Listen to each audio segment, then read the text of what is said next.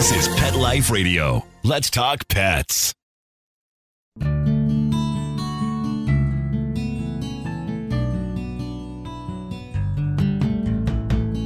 Welcome to Take Me Home on Pet Life Radio. I am your host, Angela Marcus. Thank you for joining us. Today we are going to be speaking with Susan Russell, Executive Director of the Animal Care and Control Team of Philadelphia.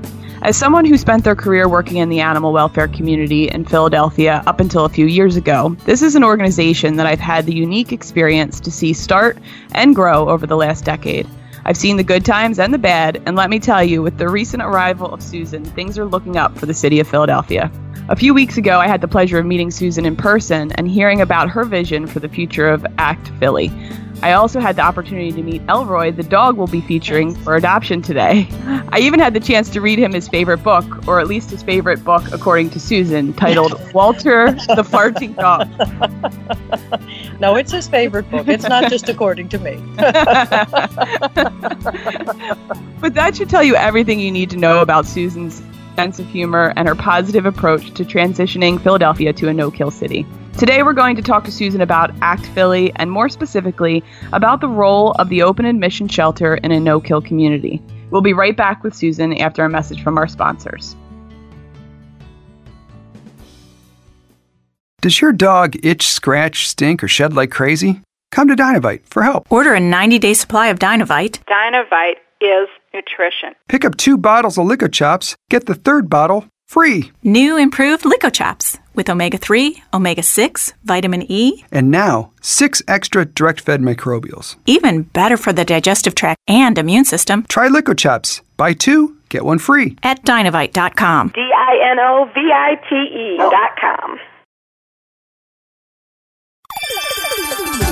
Let's Talk Pets on PetLifeRadio.com.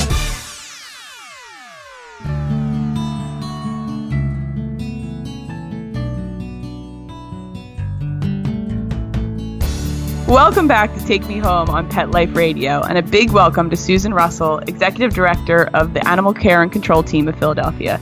Thanks so much for joining us, Susan. Thank you so much, Angela. Thanks for having Elroy and I on today. We're very excited about your podcast.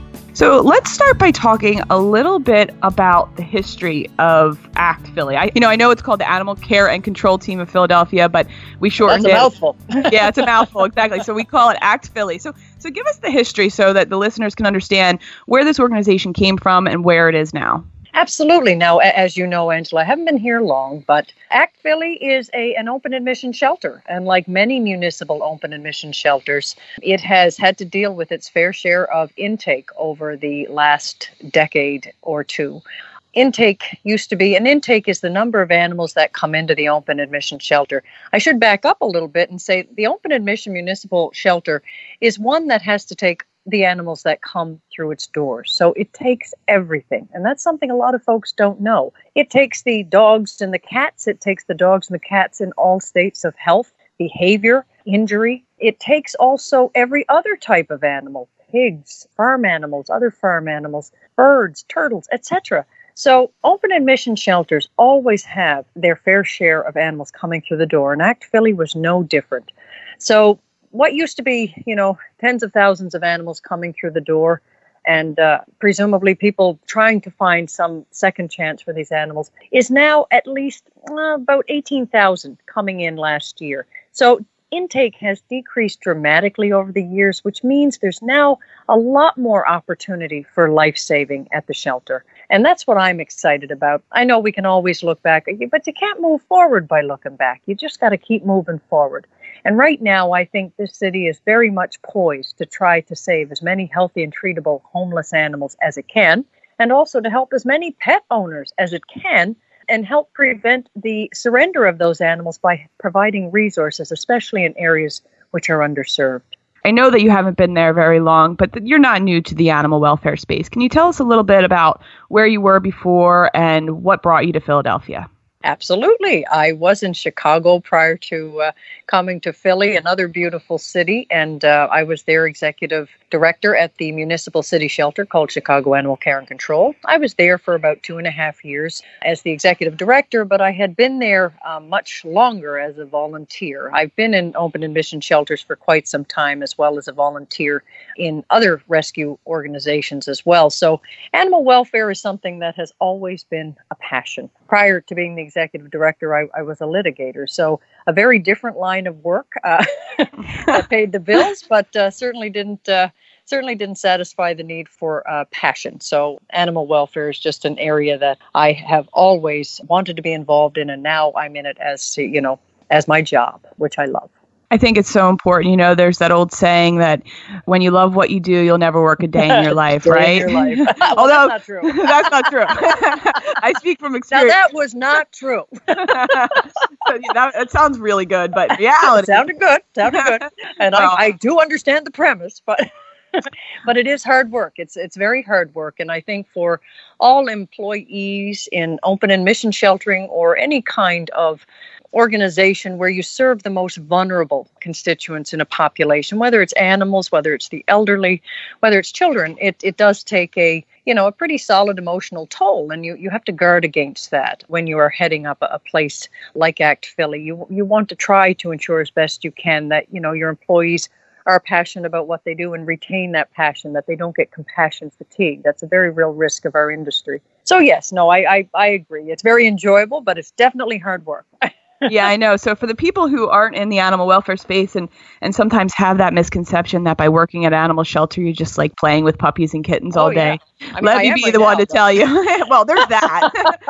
Right, but there is a lot of hard work that goes into it. And especially when you're an organization like ACT Philadelphia and you are solely relying on, well, I guess I shouldn't say solely because you do get some city funding, but you're primarily relying on funding from or donations. You're asking the public for donations to help you do the mission that you're trying to accomplish. We sure do. Now, we do have, the vast majority of our funding right now is through a city contract. So we have that animal control function. In Philadelphia, we do pick up the strays and all the strays come in. And just on that note as well, that's why it's so important to have these animals moving out at a faster pace than they're actually coming in.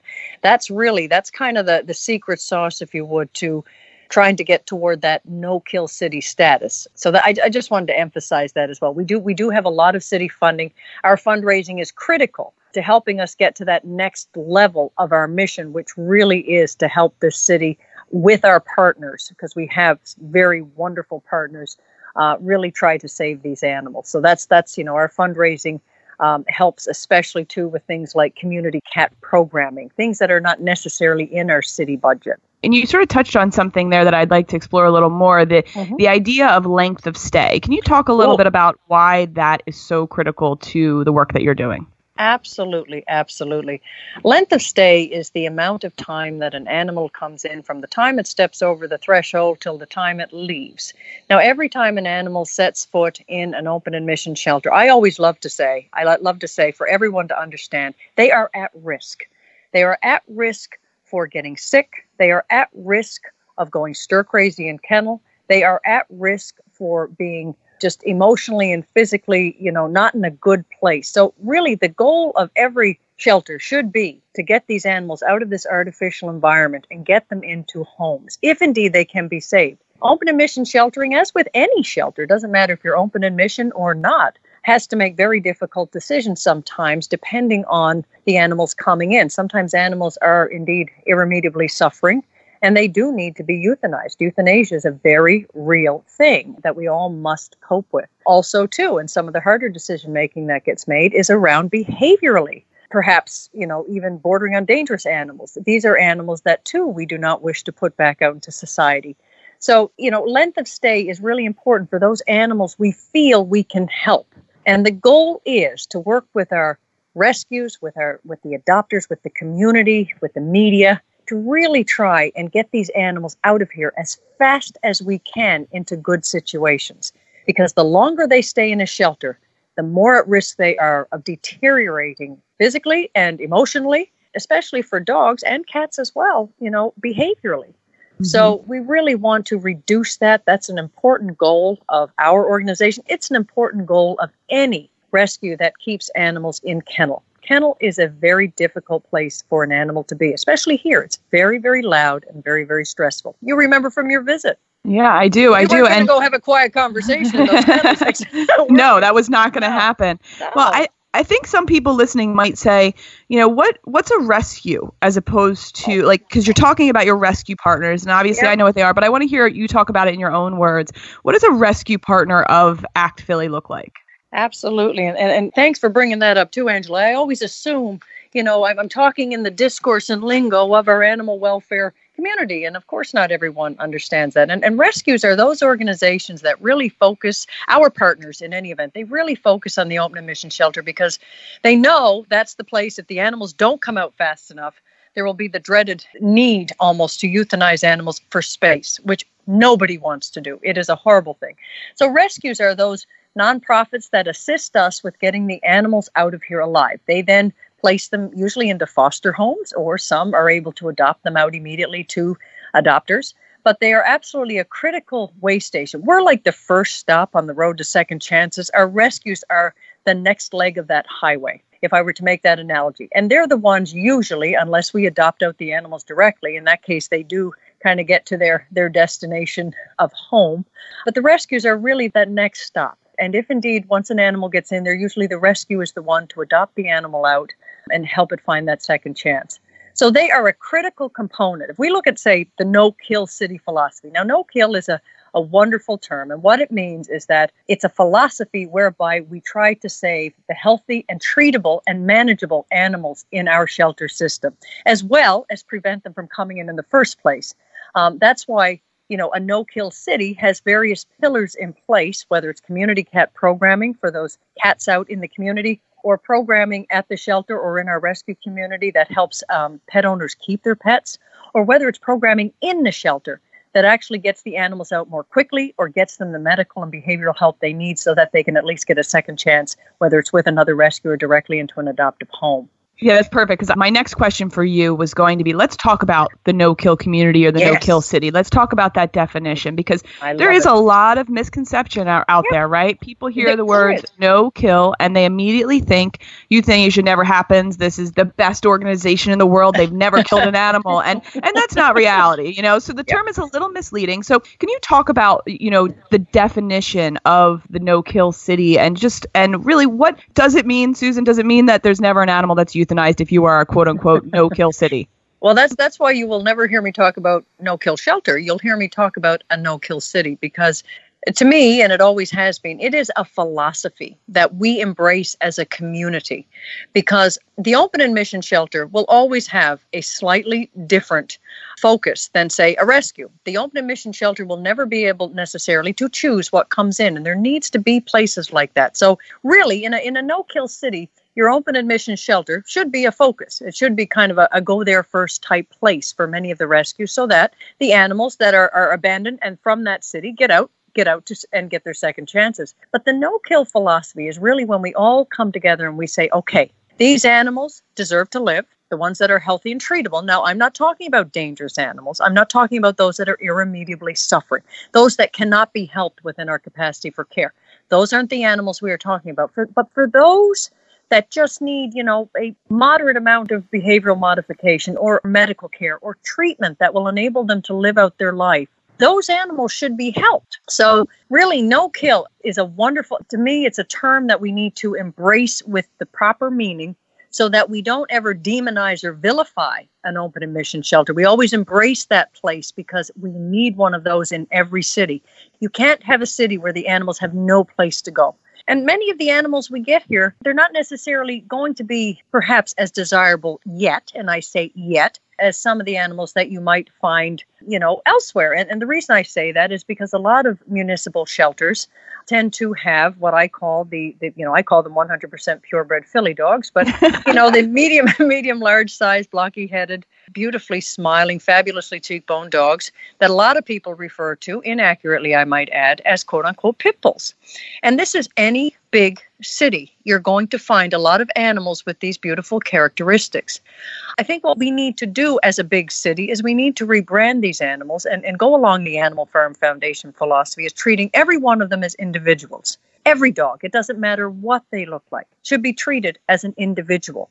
Because you can have that kind of package and you can have an incredibly sociable animal, and you can have a wholly different kind of package and not have a very sociable animal at all. So the package, what the animal looks like, has nothing to do with how it behaves. We must take them as they come and try to embrace their individuality. And same goes for cats. I mean, we say all dogs are individuals, all cats are gods, however you want to look at it. But I mean, our kitties, you can usually find an opportunity for a kitty. So if your city is embracing that no-kill philosophy, you are embracing community cat programming, because there are so many feral cats out there, and there are many community cats out there that are just going to live out their days very humanely and healthily in their communities. Some of them are feral, i.e. they're wild. They're just kind of like a raccoon or anything else. They don't need to be around us, and we're really not that desirable to be around.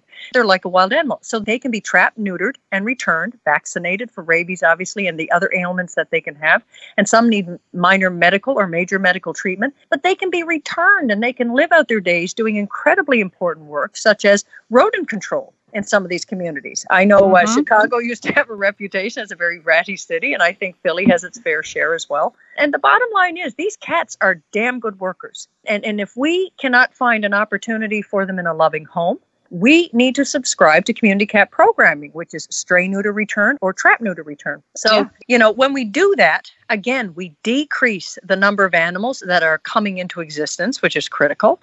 And we also humanely manage what some people view as a problem, other people view as a welcome inhabitant of their communities. So I think, really, when we look at the animals coming into the open admission shelter, they are primarily dogs and cats, but with a no-kill mindset, you're looking for opportunities to help them continue, doing what fills their belly and makes them happy and keeps them alive. But you also take a more humane approach to these animals. There's no quick solutions when you're thinking about a no-kill city. There's hard work. There's lots of problem solving. And I'll tell you right now, Angela, the big key is the partnerships and the collaboration. It cannot be done by one shelter alone. No one shelter or person can create a no-kill city. We do this together, which is another reason why I find it such a beautiful thing. It's really about collaboration, mindset, and philosophy, and of course, funding. Yeah. You gotta have that. Yeah, exactly. You know what? And I definitely want to get a little bit deeper into what you see as the challenges and the opportunities as you move to push Philadelphia into a no-kill city. But first, we have to take a quick short break and hear a message from our sponsors. So we'll be right back with Susan.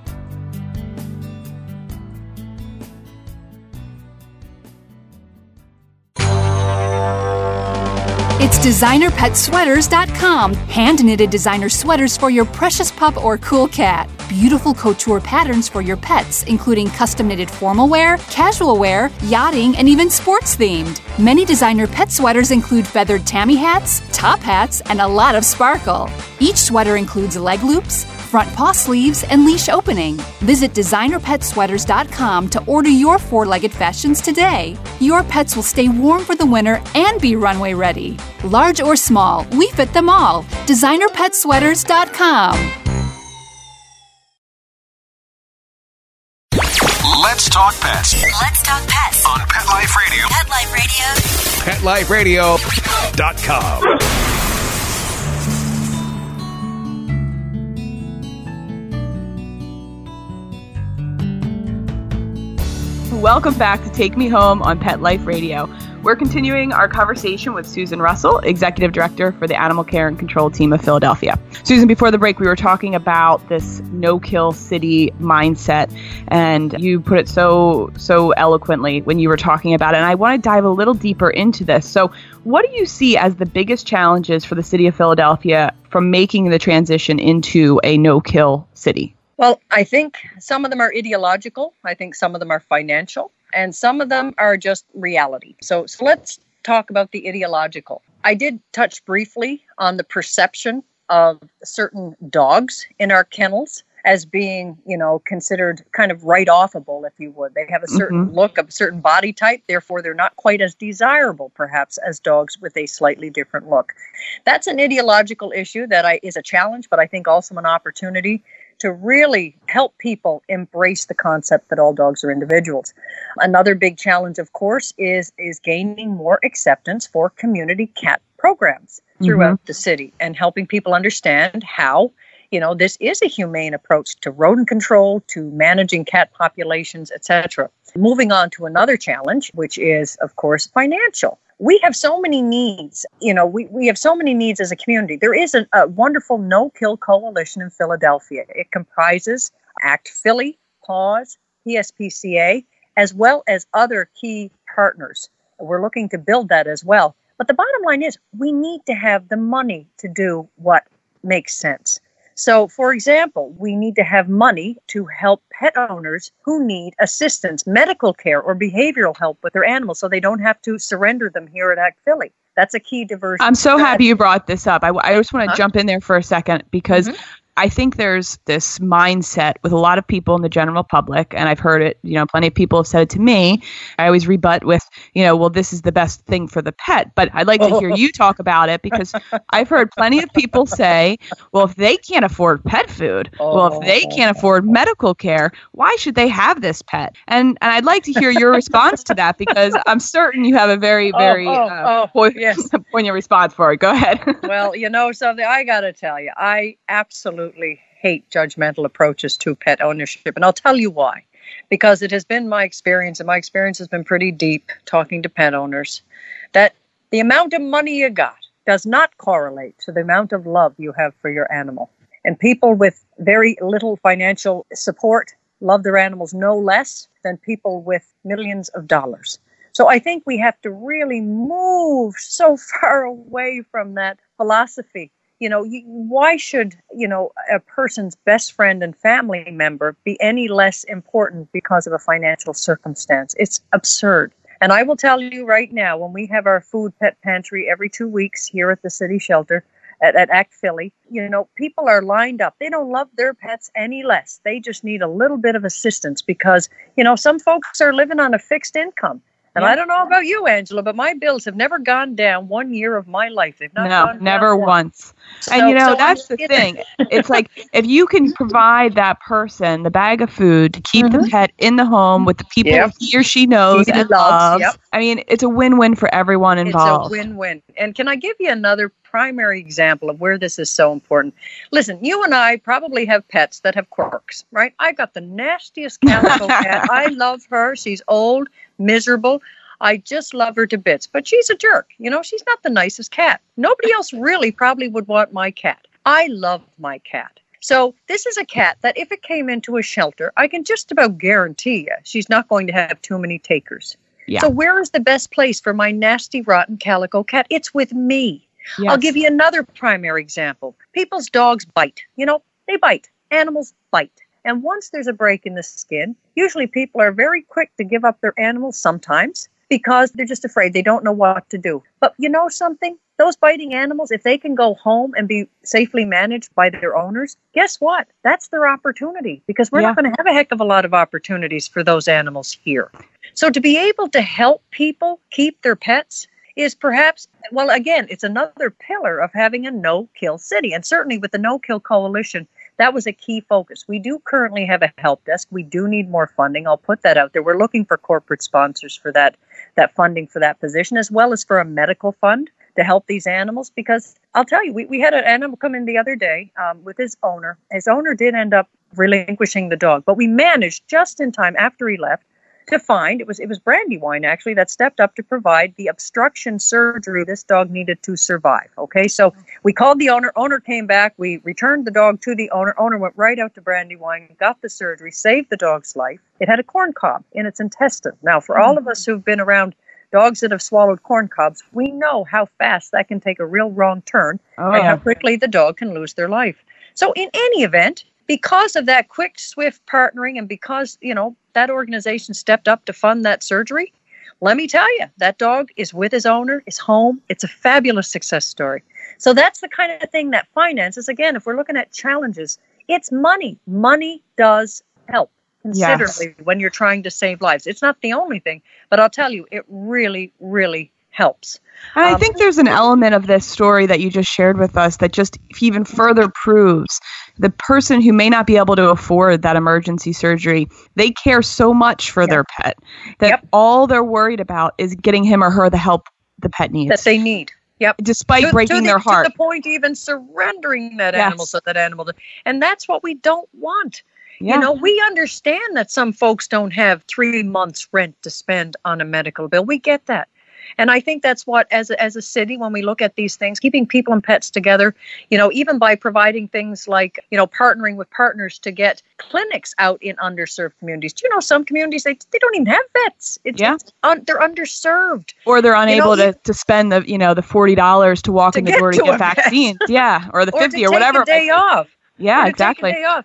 And there is, speaking of which, Harley's Haven, we're going to partner with them, but Harley's Haven is doing the massive oar pull with this one. We are going to work with them to have a vaccine/spay-neuter/veterinary services clinic close to the Strawberry Mansions neighborhood. So we'll be getting the advertising out on that very soon. But you know something, these kinds of services are what keeps pets with their people. And another example, I mean, you take just basic vaccinations for young animals, right? Parvo for dogs, feline panleukopenia for the kitties, things that can kill them or the treatment could be so expensive that the animal wouldn't get a second chance. These basic vaccinations, sometimes the failure to provide them creates the need for a person to surrender their pet. So getting these preventive things out into underserved communities can be an absolute miracle for keeping pets in the home. Another challenge, I got to tell you, one of my favorite ones I love to go on about, so cut me off if I go on too long. But the bottom line is, I think the challenge is, especially just animal welfare generally, is positivity and support among the key players. And the reason I say that is because I think this community that we are a part of is one of the most incredible communities. I mean, these folks spend their money, their time, their energy, caring about, you know, sometimes dogs and cats that not a lot of folks necessarily would care about. You know, they just spend everything getting these animals to that second chance. And sometimes we're not always as nice as we should be to one another, you know, and not as empathetic. And I know cyberspace can sometimes be an absolute blessing to getting animals out and saved, getting them into the right, you know, person's eye. But sometimes it can also be a horribly negative place. And what I'm hoping, and this is the opportunity, is that we can turn that, even if we, you know, sometimes disagree with one another, keep that telenovela tamped down and really work together in the spirit of positivity and optimism. I think that would go so far to keeping people in this community, to keeping people feeling, you know, like what they are doing matters and makes a difference. It sure does, right? I mean, it sure does. There's no one who can say, even if you fail sometimes, and sometimes the animals don't make it. Guess what? Sometimes they don't make it.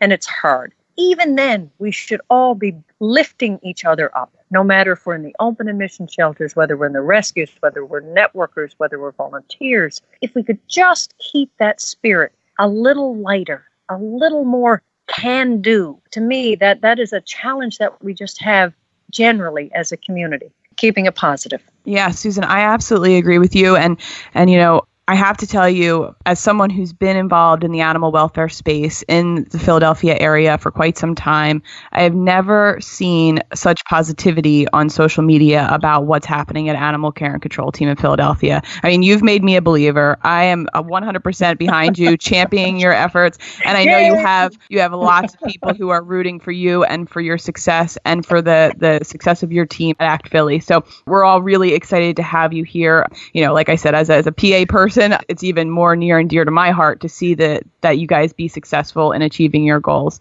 Okay, so now we don't have very much time left, so let's. Oh, I know. I told you I'd go on and on and on. No, it wasn't you. But I want to talk about the main star of the show here. I mean, you're great, Susan, but let's talk about Elroy. Tell me about Elroy. Oh my gosh. I compare nothing with this beautiful dog. And I got to tell you, poor old Elroy has had his challenges. We're hoping, quite frankly, Angela, that this, you know, third time round will be third time lucky. He's made a few bad decisions in his day. And, haven't we all? Haven't we all? But not so bad as to really pull the plug on Elroy. Okay, Elroy, unfortunately, after he's been here off and on since September. And I got to tell you, he's he's more like a cat. He does sleep 24/7 when he's in. Well, like when I bring him up to the office, that's all he does is sleep. Mind you, he can fetch a mean ball as well, so he's not totally lazy. But the bottom line with Elroy is when he got adopted first, he managed to get out of the yard he was in, and he managed to go after a cat and do, indeed some damage. So let's face it, Elroy shouldn't be around cats. So he came back after that. He got adopted out again. He did prior to that, by the way. He was in playgroups. He does like other dogs enough. He just doesn't have to live with them. He went into a home with another dog, and they got along absolutely fine, but he did get into a fight over a resource. So we're trying to get Elroy out to a pet-free home, and that's part of our March One and Only campaign, Angela. We are trying to promote the fact that there are so many animals and people, mind you, that just want just one pet in the home. Yeah. Okay, they just have to be the only pet in the home. Listen, I got 6 cats. Not everybody needs 6 cats. Not everybody, not everyone's like me. They, get pinned in the bed when they wake up in the morning by 6 cats. Some people just want one dog at the end of their bed, and that's fine. So we've kind of done the One and Only campaign, singing the Platter song at the top of our lungs and really trying to draw attention to the fact that so many shelter animals, and they're some of the hardest to get out, just need that family. They just need people. They're great with people. They just don't need to be around other animals. So Elroy's one of those. He is currently rescue only. So if anyone's interested in adopting him, we'll hook him up with one of our rescues and see if we can't go through there. He's until then spending an inordinate amount of time in my office, but because I absolutely adore him. He's if I didn't have 6 cats, and Elroy really loves cats in a way we don't want him to, I had to use my best Iroquois voice from Lord of the Rings and say, "Those are not for eating." But anyway, he just really would make someone a very loving pet. I mean, so give us his details. What is he? Okay, yeah. Well, 100% purebred Philly dog. He comes in shades of black and white, with little speckled toes, which are almost edible. Oh. He has he's a little medium-sized dog, about 4 years old. He probably needs a little dental work. Can I sell this dog any better? He's just perfect size. He'd fit into any heart. He's about 40, 45 pounds. Loves to play fetch. Did I mention he was about 4 years old? Yeah, I think I did. 4 years old. His favorite book is Walter the Farting Dog. It's a series. He loves them all, except the one about the garage sale, because he doesn't agree that Walter should have been sold at the garage sale. I agree with him. So we don't have that book in our collection, but he loves the rest of them. And quite frankly, he's a lot like Walter the Farting Dog. So again...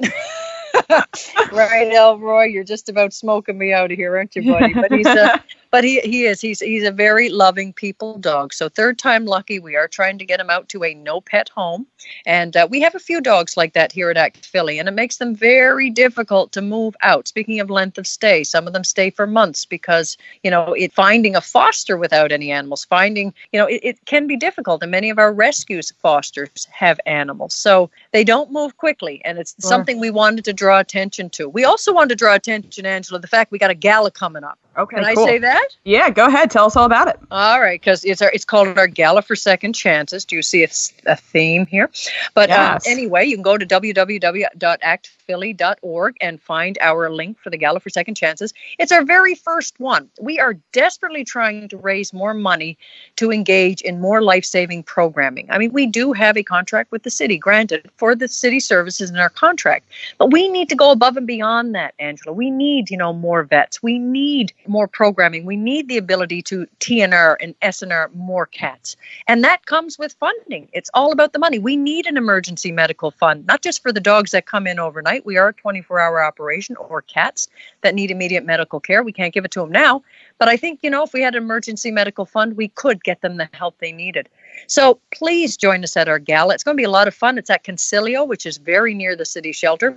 And we're all going to have a shower. We're going to look nice. We're going to smell nice. It's going to be a really great fun time. And you're going to meet a lot of wonderful animal people. So I just wanted to put that out there because it's it's our very first one, and I kind of feel honored to be Yeah, part of it. that's really exciting. Well, and thank you for giving us the specifics on Elroy. Obviously I got to meet him, so I'm already just in love with this guy. But with 4 dogs at home, and talking about what we were saying earlier with the dogs that don't do well, it's like half my dogs bite me. So they're doing just fine. I can't throw another in the mix, but no. But all right, You can't have them. No, not Elroy, but maybe another one in the near future. So I will definitely be looking for sure.